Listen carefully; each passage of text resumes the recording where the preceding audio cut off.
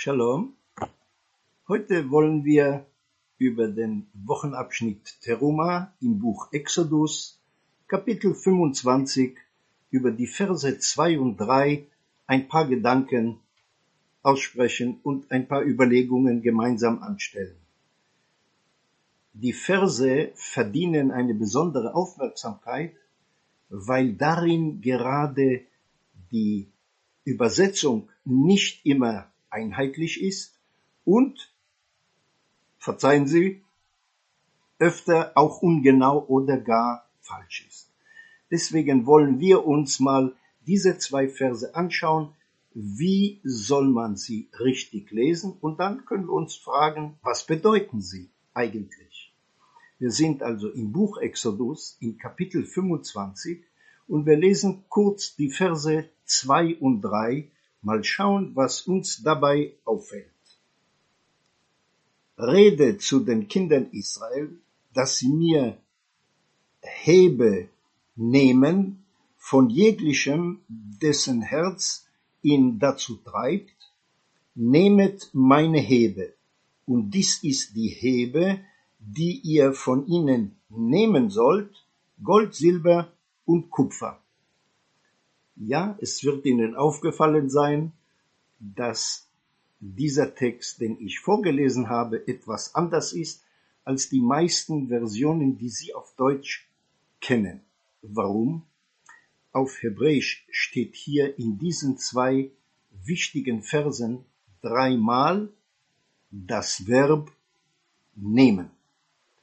Es lautet also zuerst, rede zu den Kindern Israel, dass sie mir eine Hebe nehmen. Bei manchen deutschen Übersetzungen steht in Umgangssprache, dass sie mir eine Hebe bringen. Aber das steht nicht in der Tora. In der Tora steht ausdrücklich, dass sie mir eine Hebe nehmen. Wir werden gleich erklären, warum. Und dann geht es weiter, von jeglichem, dessen Herz ihn dazu treibt, nehmet meine Hebe. Und dies ist die Hebe, die ihr von ihnen nehmen sollt, Gold, Silber und Kupfer.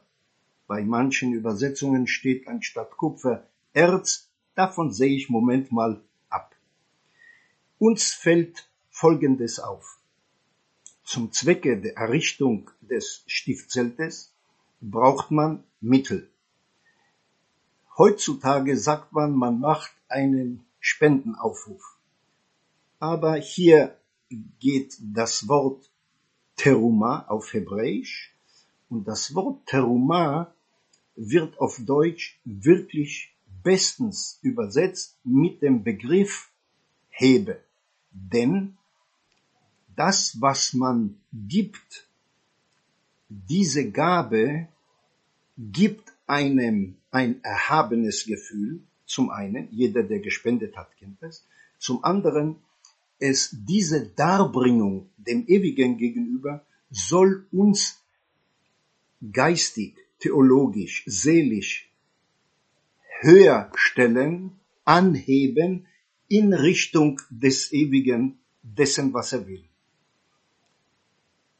Also erstens ist es wichtig, dass der Begriff Teruma, was auf Hebräisch in dem Originaltext der Bibel steht, dass er auf Deutsch richtig mit dem Wort Hebe übersetzt wird. Und dann fragen wir uns, wenn es um eine Spende geht, warum steht dreimal nehmen? Die Gelehrten haben sich natürlich in den letzten 2000 Jahren öfter mit dieser speziellen Frage beschäftigt. Wie kommt es, man will von den Menschen eine Spende, in dem Fall von den Söhnen Israels. Das Ganze spielt sich ab, nachdem sie bereits die 10 Gebote am Berge Sinai vor kurzem erst erhalten haben. Sie sollen Mittel bringen,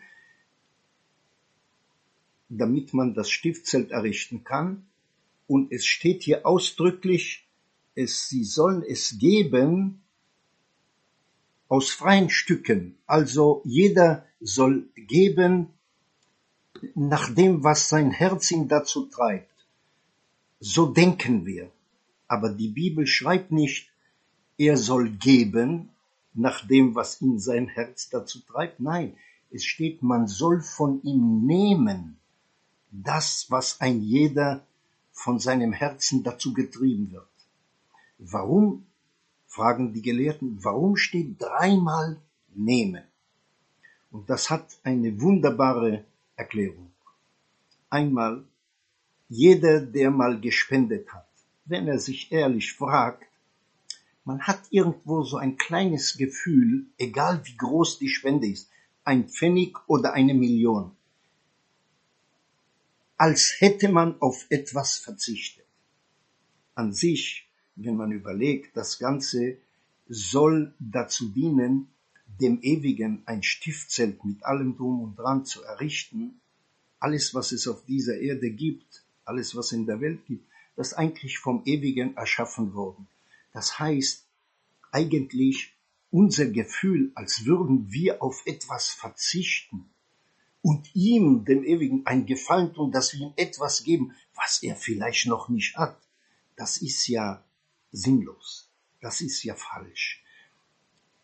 Also ist der hebräische Begriff eine Darbringung und in dem Fall geht es um eine Hebe, aber es heißt hier nicht eine Hebe bringen, sondern eine Hebe nehmen.